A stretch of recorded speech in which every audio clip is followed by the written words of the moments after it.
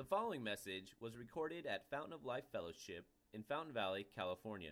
For more information, please go to www.folfcrc.com. Heavenly Father, we thank you so much that you're a speaking God. You communicate yourself to us. You want us to know you, who you are, and what you've done. And you want to speak to us even right now, in this moment. For everyone here, Lord, we didn't just get here independently. It's part of your plan and your purpose for us that we're here right now, and you want to speak to us. So open our ears, open our hearts, open our eyes to hear from you, the God who's made us, the God who's done everything necessary to save us and make us right with you and help us as we see our identity from this word. We pray this in Jesus' name. Amen. So we're taking a break in our study of 1 Corinthians. I wanted to ask this question to you this morning. Who are we as we meet together today? Who are we? You could look at that from so many different angles. People could study the ethnicities or the economic situations or our pasts, where we came from. We could look at our habits and how we live everyday life, how we spend our money. Some could say, well, it's a super small church. It's a humble church. You could say there's not tons of resources or the fanciest equipment. And if we were honest, we'd all admit we're not the most perfect people. We're flawed, broken in many ways. Who are we? And we're tempted, aren't we, every day to identify ourselves using non-ultimate things like, what do people think about us? It has a huge impact on how we see ourselves or how much status we feel like we have in comparison to this or that, or how we look, or how old we are, or how successful we think we've been. Not only that, for those of you who, look at it. You made it to church this morning. How many of you think that's hard sometimes just to get here? You made it to church. For people like us, we made it today. Even when it comes to the trend of our culture, the view on us is rather negative. We're probably the ones considered backward and behind the times in today's world for believing what we believe. In fact, culture as a trend is rejecting what we do. One evidence of this would be a book called Churchless that the Barna Group wrote, studying Americans and church. And Barna gives you 4 major groups in that book. Again, this is about how Americans go to church. A bunch, of course, are actively church. They go regularly. Of course, it's not saying anything about what the church is like. It's just, are they going to church? Then there's another group that is minimally churched, and they call them the CEOs. That's funny. That's Christmas, Easter only. No offense if you're that person. Hey, it's not Christmas or Easter, so you're obviously not that person. Okay. Then there's the purely unchurched. It's interesting. Those are people who've never been. You realize that's only 10% of the population. Only 10% of the population have never been to church. But you know what the fastest growing group is? And it's 1/3 of the population. It's the de-churched. They used to go, but they don't anymore. De-churched. That's the trend. So people they've been to church and they're saying, no thanks. I'm not into that anymore. It's not important anymore. It has no relevance anymore. Now, of course, you could spend hours in books discussing why that is. That's not my purpose this morning. It's just the question of, in a day and an age when everything's moving away from church is important, we already are wondering who we are. We have identity issues already. We need to ask again and again, okay, who are we as we meet this morning? Who are we? Are we the losers? Are we the dinosaurs of the culture who won't let go of our ancient traditionalism? Who are we? Well, to answer that question, we're going to look at 1 Peter chapter 2. And here the Apostle Peter is writing kind of a broad letter to a whole group of churches in Asia. And this group of Christians, these groups, they are struggling most likely, and they're suffering. They're being persecuted. In fact, they're enduring persecution that you and I, we wouldn't even understand, we've never experienced. But in verse 4 of chapter 2, Peter admits they've been rejected by men. Rejected. They're not respected by their culture, not appreciated by their culture. They're strangers, they're aliens, they're even persecuted. Rejected. And it is hard to be a rejected minority. Always pressures and tensions to be like, enough of this. Is this even worth the suffering? Is this worth what I'm enduring? So there's the tension there. Yeah, you've been rejected by men. And yet, in this passage, he won't stop emphasizing to them the glory and the beauty of who they are. He emphasizes it again and again. This is who you are. This is who you are. And so we want to be encouraged this morning with 5 things from this passage. Number 1, we're going to be reminded of our identity. That's part of why we meet together as Christians, because we need to get reminded constantly of who we are. Every day, outside these walls, everyone's telling you a bunch of other reasons why you should think differently about yourself, what you should chase after, what you should love. We got to be reminded. Remind us of our identity. Number 2, grow in that identity. Pursue it. Number 3, rely on that identity when times are tough. Number 4, appreciate the honor of who we are, of our identity. And 5, live it out. Okay? So reminded of our identity, grow in our identity, rely on our identity, appreciate our identity, live out our identity. So first, let's be reminded. And for that, I want to just hit reverse a little bit as far as looking in this letter and go back to chapter 1, just one little verse there. Look at chapter 1, verse 23. Peter writes, "Since you have been born again, not of perishable seed, but of imperishable, through the living and abiding Word of God." So what has happened to these people? Verse 23, since you have been what? Born again. You've been born a second time. A new birth, a new life, a new identity, a new start. Everything's clean. Everything's different. It's fresh. It's unique. It's new. You've been born again. You have a new identity. We forget that.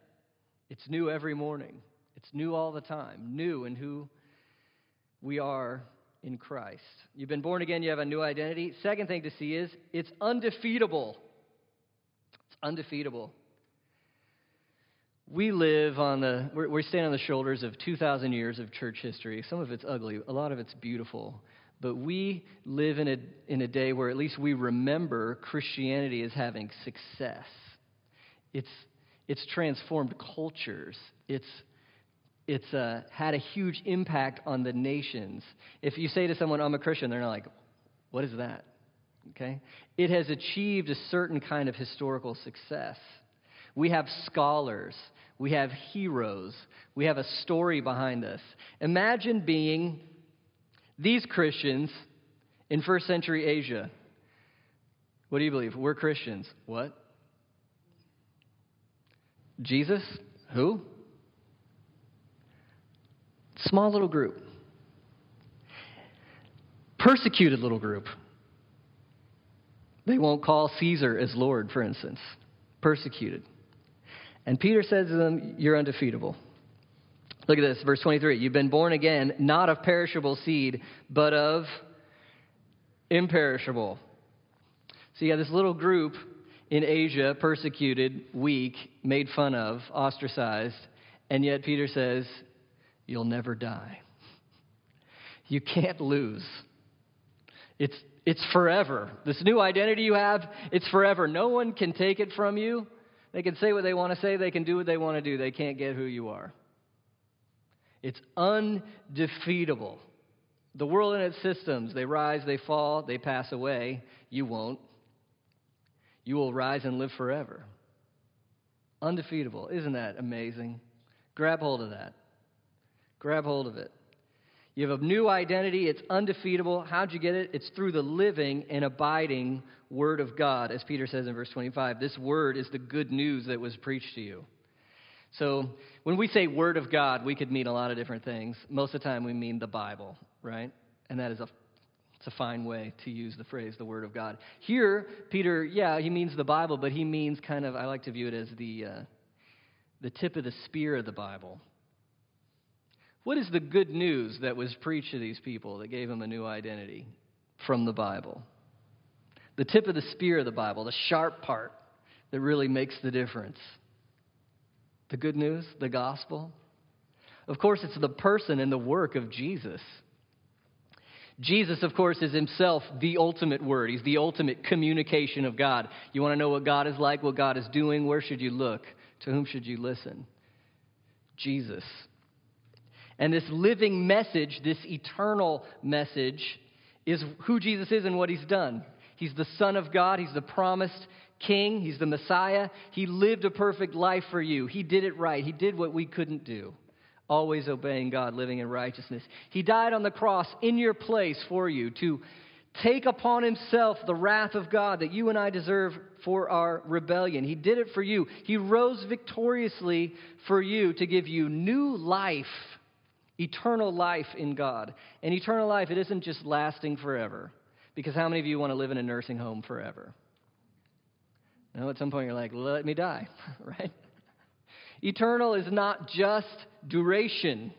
It's quality. It's God's quality of life forever. And it's ours by faith in Jesus Christ, believing the Word, trusting the Word. Now, how many of you feel like sometimes it's difficult that it's by faith? Because part of faith is, I was just talking to somebody the other day, she pointed at her purse and she said, I can see this. I can't see what you're telling me to believe in. That's a good point, right? But faith isn't just put a blindfold on and jump and we hope our myths are true. Is that faith? No, of course not. There's evidence to believe what we believe. Imagine what Peter could have told this church about what he saw of Jesus. Imagine what he could have told this church about what happened in his life. Imagine what he could have taught them from the Old Testament and how Jesus fulfilled all these promises. Tons of evidence. Faith is less like a magical, I hope so, just believe. And it's more somebody spoke to me and I trust them. I trust them. How do you get this new identity that's undefeatable, that lasts forever, God's eternal life? Wasn't it really nice that you don't have to go live the perfect life to have this? Any of you still clinging to the, if we ask the question, how do you know you're going to get to heaven if you died tonight? Any of you still clinging to the, I'm a good person? Please don't do that. Because by God's standard, right? By your own standard. By God's standard. No, we can't do that. And yet, everything out there in the world, I think every other religion is saying, do stuff to earn an identity. It's not Christianity. Christianity said everything has been done to earn you an identity. Jesus did it. So what do you got to do? Trust him. Believe it. It's not who you are or what you've done in the past or what. Just trust him, and that's it. That's it. That's all it takes. Anybody in this room want that identity, you can have it. Freely given. Trust Jesus. It's ours by faith in who Jesus is and what he's done. You have a new identity. Awesome. But we can't just leave it there, and who would want to? Peter is saying in verse 1 of chapter 2, grow in your identity.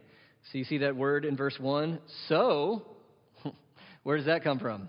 You have a new identity. Cool. What do I do now? Okay, so this is what you do.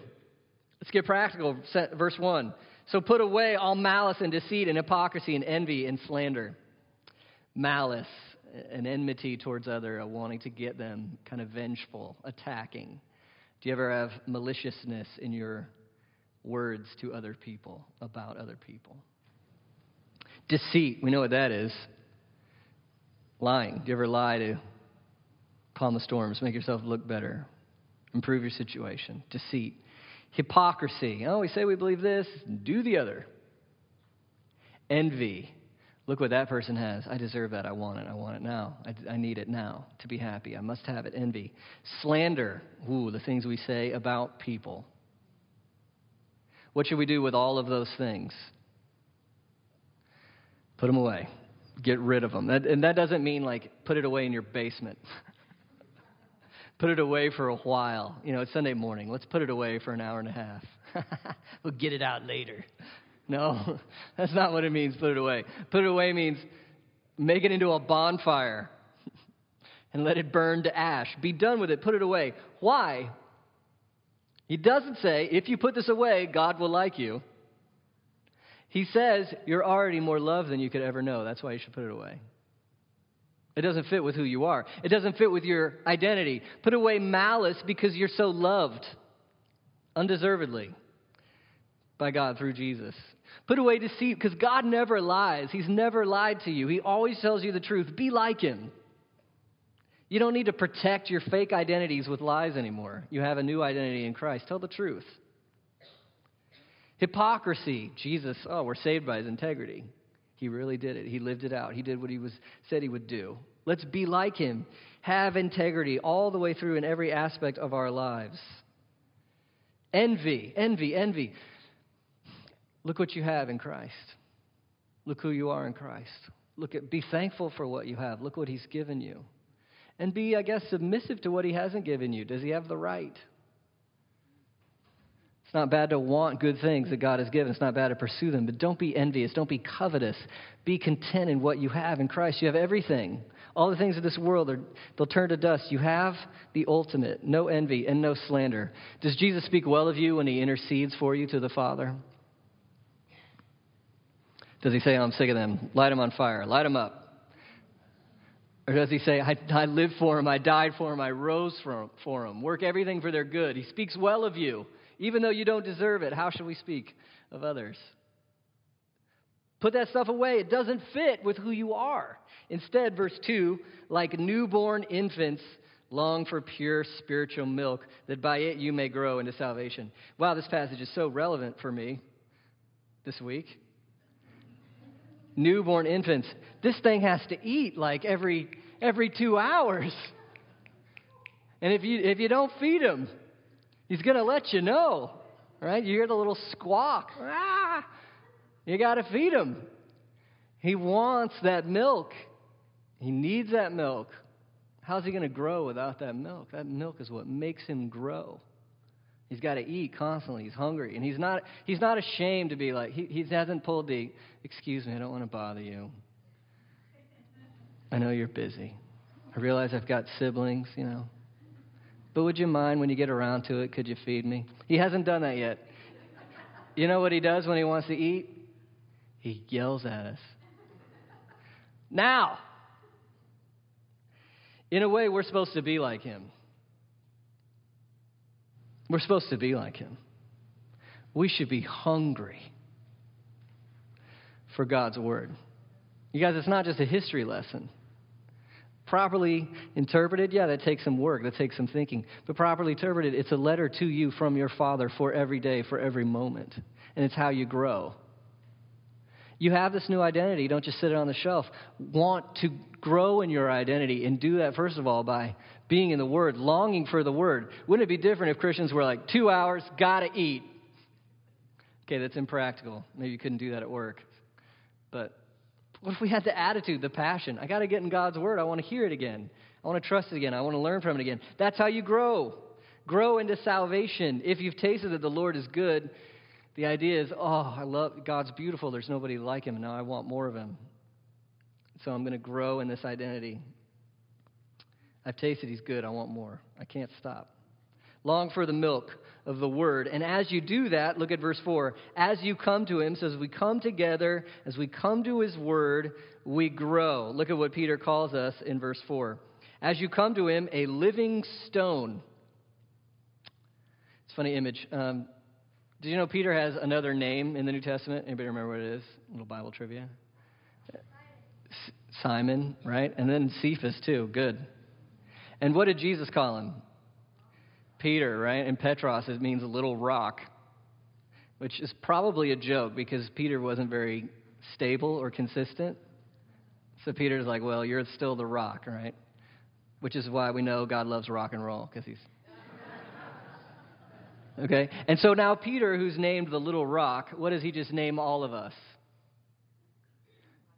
You're just like me. Rock and roll, church. Little rocks, living stones. And you go, living stones? Well, what do you do with a stone in the old days? Take one stone, you put it on another, and you put it on another, and you put it on another, and before you know it, you've made a house. And so as we grow, we're living stones rejected by men, okay? This is hard for us as Americans because we are used to having cultural respect. And every study is showing that cultural respect is diminishing. We are going to have less and less cultural respect. We're used to being at least a little bit respected by men. But you need to realize that's not the way it goes throughout history. As those who claim Jesus and claim what Jesus says, more and more we're going to be despised by men. Do you have the skin for it? Are you ready? To be loving, winsome, gentle, and unashamed all at the same time while being despised. Are you ready? This is normal for Christians. Despised by men, but in the sight of God. This is what you've got to hold on to when you're despised by men. In the sight of God, what? Look at these words with me. What are they? In the sight of God, chosen and precious. Take these personally. Go ahead and take them personally. Let yourself feel them. Chosen. Anybody having a flashback to your elementary school kickball team and nobody chose you? You were the last one picked. And you shed a solitary tear, You wanted to be a part. You wanted to be chosen. Boy, all through our lives we experience rejection. And it hurts. Rejected by men is no fun. But think of God and think of who He is. He's awesome. He's holy. He's fantastic. He's righteous. And then imagine Him saying to you, I choose you. I want you. And then saying to you, and you're precious to me. Now get this right.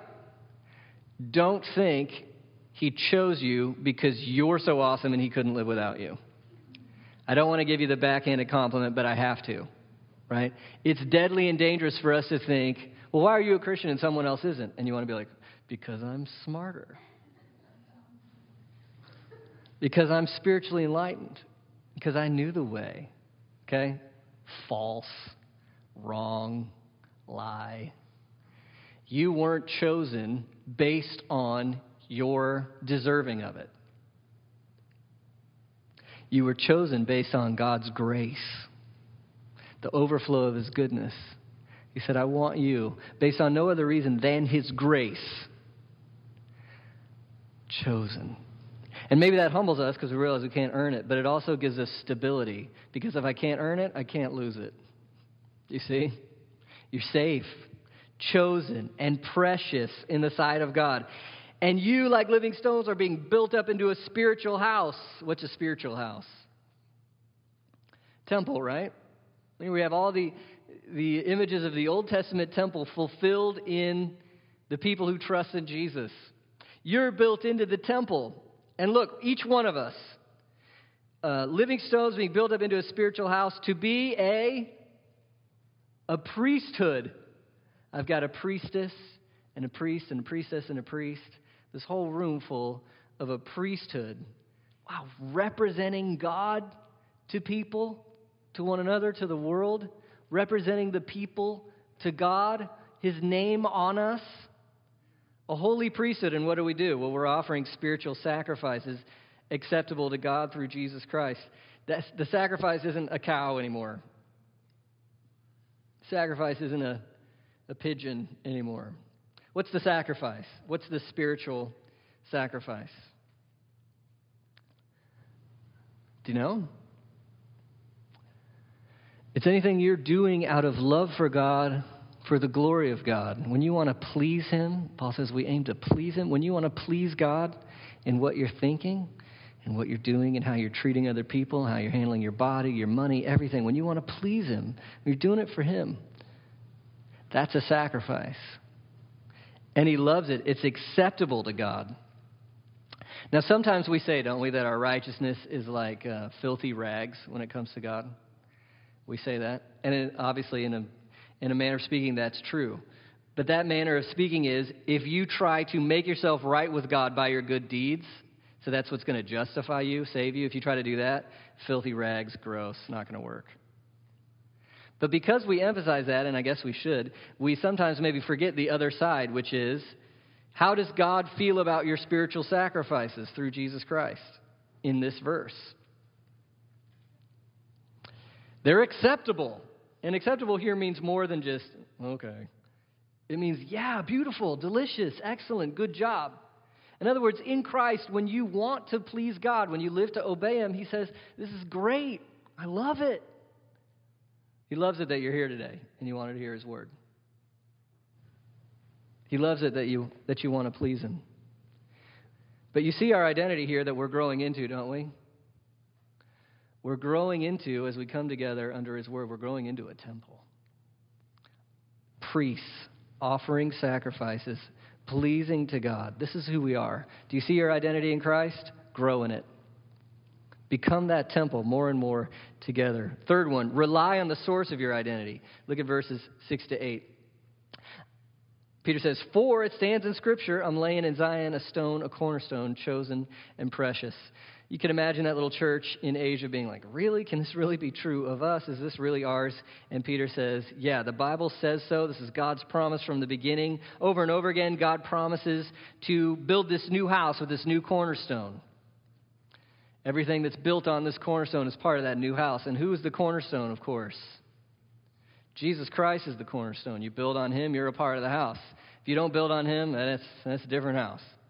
Build on Jesus, you're a part of the house. And look at the promise. Behold, I'm laying in Zion a stone, a cornerstone. Now, interesting, what did He say about Christians in verse 4? As you come to Him, a living stone, rejected by men, but in the sight of God, what? Chosen and precious. Now look at verse 6. Look at what He says of Jesus. For it stands in Scripture, behold, I'm laying in Zion a stone, a cornerstone, what? Chosen and precious.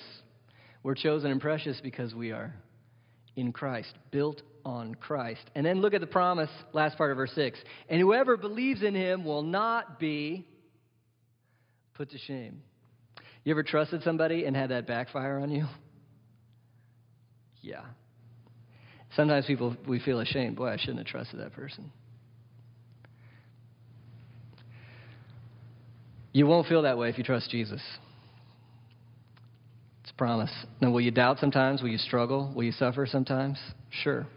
But in the end, will you be put to shame for trusting in Jesus? Or will you be like, yeah, that was worth it and more? Okay? The reason you say that is because in a time of tension or a time of suffering, you're like, I don't know. And so Peter's saying, keep your feet planted right here on this rock. It won't let you down. You won't be put to shame in the end. Keep going. Hold fast.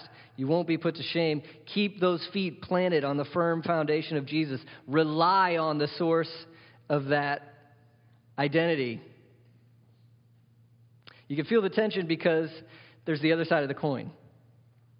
Verse 7, Peter says, this honor is for you who believe, but for those who don't believe, the stone that the builders rejected has become the cornerstone and a stone of stumbling, a rock of offense. They stumble because they disobey the word as they were destined to. I don't know if you know this, but Jesus is divisive. Jesus is divisive. You can say you believe in God if you keep it personal. God, vague, spiritual God, nobody cares. You say Jesus is the Son of God who died and rose and will come again. People care. It's divisive. Jesus actually said in one of the Gospels, I didn't come to bring peace, but a sword. The Prince of Peace brings a sword because a lot of people don't like Him. And this is going to be hard for us. Keep your feet planted on Him anyway. Stay there anyway. Rely on who He is. Look, God, don't be insecure, right? They're going to stumble and fall, and God's even sovereign over that. People aren't going to like Jesus. They're not going to like you. It's okay. Don't be insecure. He's still the cornerstone. Rely, hold fast. It'll seem like they win. It'll seem like they have the power, but the tables will be turned when Jesus comes back. So Peter is saying, You have this new identity by faith in Jesus Christ. Grow in your identity. Rely on the source of that identity, even in troubled times. Keep those feet planted on who Jesus is. Number 4, appreciate the honor of who you are and what you get to do. Look at verses 9 to 10. But you, again, stay with me. Who's the you? The qualification to be in this group is you trust in Jesus. So if that's you, then that's you. You, chosen race, royal priesthood, a holy nation, a people for his own possession. What's Peter trying to do? Isn't he trying to pump you up on who you are together? To have you appreciate it? To have it encourage you? To hold you together? Look at these words. This is echoing what Moses said to the people of Israel. And now Peter says, it's you, Gentiles, because you're in Christ. You're chosen race. So you're this whole new tribe. And the thing that defines you is God says, I want you. You're chosen. You're loved. You're a royal priesthood. So you get to represent the King of all the earth in what you do. Everyday life, when you're living for his pleasure, representing him to the world, you're praying for people, representing them to him, you have this title, royal priesthood. What could be grander than that? You're a holy nation. So look at this. We have this nation. We have this culture. What's our culture? Holiness. We're set apart to be like God. His character in our lives. A people for his own possession. Doesn't have this? That has the idea of you're set apart and you're precious. He wants you. Loves to have you. Look at who you are. Appreciate this identity. What an honor. And look at this job description. That you may what? Verse 9.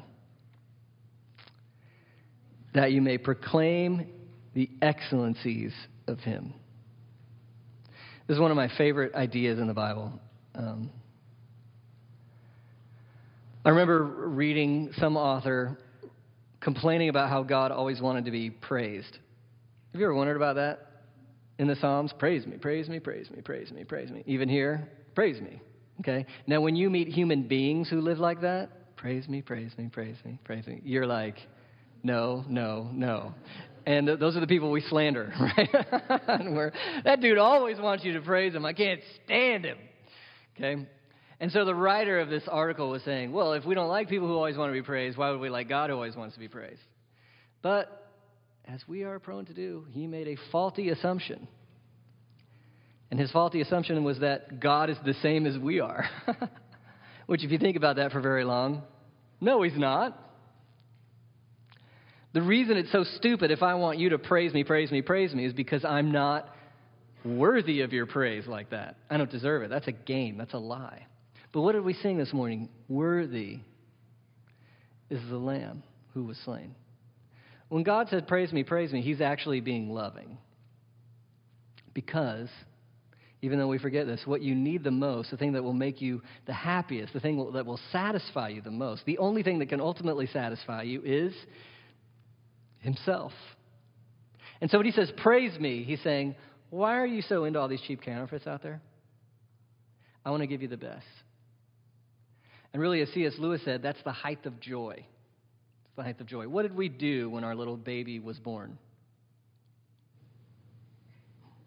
Took a lot of pictures. And then what did I do with those pictures? Post them on Facebook and send them to all my friends. Why? What was I doing? I'd seen beauty, and I was praising it. And what did you join me in? Oh, he's beautiful. You saw beauty and you praise it. We love to do that. Whether it's sports or music or art or vacation, you go to the Grand Canyon, what do? Oh, it's beautiful. And it's even better if you can say that to somebody else. Look at that. Isn't that beautiful? Yes, it is. What do we get to do in this verse? We get to see ultimate beauty, the source of beauty himself. We get to see Jesus Christ. And we get to go, oh yeah, that's the best. And then we get to proclaim it. Hey guys, have you seen what's really beautiful? Try God on for size. The source of all life. The source of every material blessing, but also the only hope of having the things we love the most, like love, justice, goodness, righteousness. It's God. It's His beauty. Do you see who we are? Do you see the honor of this identity? Royal priesthood, chosen race, holy nation, a people for His own possession so that we can see Him and proclaim Him. What else would you want to do? This is the best. It's the top. And it's for all of us, no matter what your job is, no matter what your story is, your talent level on this or that or the other thing. It's for every single one of you. It's yours. It's mine. Because we belong to Jesus.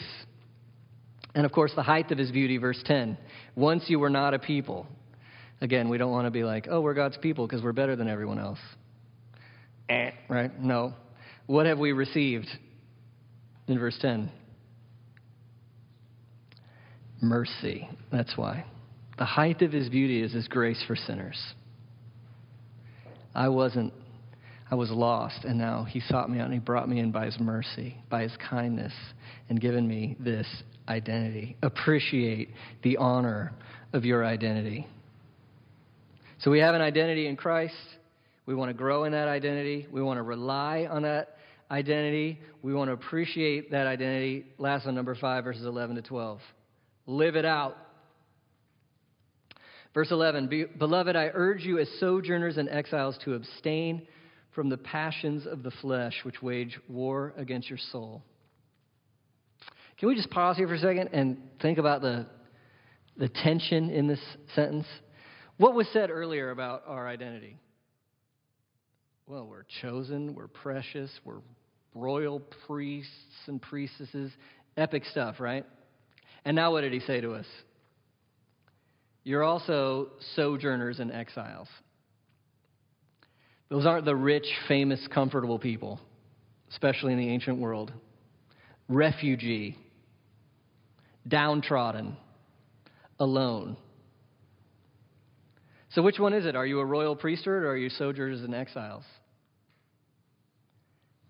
Yeah, both. And He also said you're a temple, right? And you're going to proclaim God's excellencies. But He also admits a certain a fight we have, really. I urge you as sojourners and exiles to abstain from what? Passions of the flesh which wage war against your soul. Do you see the tension on who we are and what we have and what we love versus the other side of who we are and our fight? We're a royal priesthood, but like Israel was exiled to Babylon, we're not home yet. Really important to remember. Go ahead and say this after me at the risk of being cheesy. This is not my home. You ready? 1, 2, 3. This is not my home. Why do you live like it is? Me too. We're just here for a while. Don't put all your eggs in this basket. It's really good to know the more mature of us because they're like, it goes fast. How many of you have said that to me? It goes fast. And I'm going to be 39 this summer. It goes too fast. It's going too fast. It's fading away. It's not your home. It's never meant to be everything to you. You are a sojourner and you're in exile, and sometimes you're despised by men. Don't forget, it's not your home. If you try to make this the happiest place on earth, this is your Disney for all your life, you will be discouraged. You will be broken down. You'll be brought low. God gives us good things. Yes, He does. Amen. It's not going to last. Don't make this everything. You have a different home. The new heavens, the new earth. We're with the Lord forever. And not only that, don't just think, hey, I'm a royal priesthood. Everything I think is right, and all my feelings are true and good. Okay? Our culture has this ethic, right? Moving away from God as transcendent. The new source for right and wrong is self, which means the way I feel, what I want. That's my identity. That's my justice. That's my righteousness. As Christians, we know that to be stupid. Go ahead and play the trivia game. What if you did everything you felt like doing? Where would you be? I would be in jail. There are some desires that you have, passions of the flesh, that want to kill you, according to this verse. You see, as Christians, we live in the tension of, and the theological phrases. You ready? This is why you come here. This is why you pay the big bucks, right? Inaugurated eschatology. What? Inaugurated eschatology. Eschatology, ology, study of, right? Eschaton, the end. So study of the end, eschatology. Inaugurated, it started, but you don't have it yet. You know how it is when the next president takes his oath, or her oath, as the case may be. It will be the president. He or she will be the president, and yet won't be in office doing the job yet. So have the title, but not fully experiencing it yet. Does that make sense? Inaugurated, but not sitting in the desk chair. Isn't that what it's like to be a Christian? Who are you? I'm a child of God. I'm a royal priest. I'm also a sojourner and alien. Do you have your inheritance in heaven? Yes, I have eternal life. Do you have it fully? No. Do you have new desires that God is working in you to make you like Jesus? Yeah. Are you fighting to be like him? Yeah. Do you have that all the time, or do you sometimes have some other desires that wage war against your soul? Yeah, I have that too. You're in this tension already, but not yet. Know that, so it'll help you. It'll help you when you have those desires. You don't have to be like the culture, just be like, well, if I felt it, it must be good. It's true for me. No, come on. But at the same time, don't kill yourself because of these bad desires. Don't think, oh, it's hopeless for me. Look, I still have these. No, it's normal. It's normal. So what do we do when we feel these fleshly desires that wage war against our soul? I urge you as sojourners and exiles to abstain. Magical truth. You don't have to do or think everything you feel like. And the trumpets play. You don't have to. You don't have to say it because you thought of saying it. You don't have to follow it because it seemed tempting to you in the moment. What do you need to remember? Point one. What do you have? You have an identity. Put aside those things that don't fit your identity. And when you face those temptations, long for the word so that you can grow in your identity. And when the tension is hot, rely on the source of that identity, the cornerstone, Jesus Christ. In fact, appreciate your identity, who you are. Appreciate it again and what you get to do. Proclaim his excellencies and then live it out. And as we do this, verse 12, keep your conduct among the Gentiles honorable. Now, it's interesting because pretty much everybody he's writing to probably is a Gentile. But they're not Gentiles anymore, ultimately. Who are they now in Peter's mind? Well, you're more than just your ethnicity. You're God's people. And so now live in a way so that even when they speak against you as evildoers, sometimes you're going to do what's right and the world's still going to call it evil. Even when they speak against you as evildoers, live in a way that's honorable, dignified. Live in a way that looks like Jesus. Why? So that they can see your good deeds and glorify God on the day of visitation. Sometimes there won't be vindication until visitation. What? Try your best to live the Christian life. Some people will demean it. Some people will hate it. That's probably coming more and more in our culture. And you won't be vindicated. You won't be shown to be right until visitation. Who's going to visit? Jesus will visit. Oh my goodness. And then they, whoever they are, who have disdained you and persecuted you, they'll say, oh yeah, we saw Jesus in them. We admit it. They'll bring God glory on that day.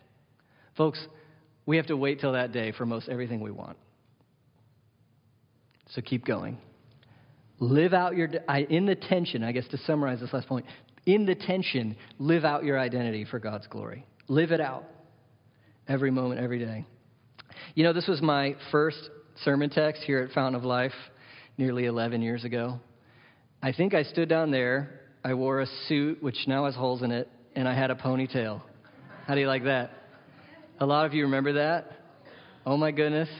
I just want to clap for those of you who've been here since then. Unbelievable. You know, my preaching professor used to say, it's amazing that preaching professors are still Christians because they have to hear so many bad sermons. I feel that way about you a little bit, okay? But I said that this was true for us back then, 11 years ago. And we've seen it. It is. There's been struggles, there's been difficulties, but it has been true, and it has happened in us. It's real. Think of our mission that comes out of this passage, really. Grounded in the gospel, feet planted on the cornerstone of Jesus Christ. Oh, that every one of us found our identity in Him. Gather to grow in the gospel, right? Long for the milk of the Word and be built together as His temple. Gather to grow in the gospel. Scatter to spread the gospel. Okay, in a couple, after the meeting, right? Get out of here and go glorify God in the world because of who you are. And we do it for the glory of God, to proclaim His excellencies. So who are we in Jesus?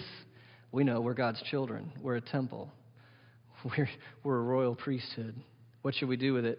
Grow in it. Rely on it. Appreciate it. Live it out. What an honor for God's glory. Let's pray. Father, thank you for your kindness to us in not just sort of accepting us or just giving us the distant treatment, but rather bringing us fully in, calling us your children, your people, new identity to see you, to glorify you in the world. Lord, this high titles we have. We pray that we would trust in the Lord Jesus again, or for the first time, and that we would see what He's done for us, and that we would want to grow, that we would want to be in your word, that we would rely on you and your truth in any situation, that we would appreciate who you've made us to be together, and that we would live this out. And no matter what our culture is like, you're sovereign over that, we would be lights in the world. We'd be salt. We would glorify you. We pray this in Jesus' name. Amen.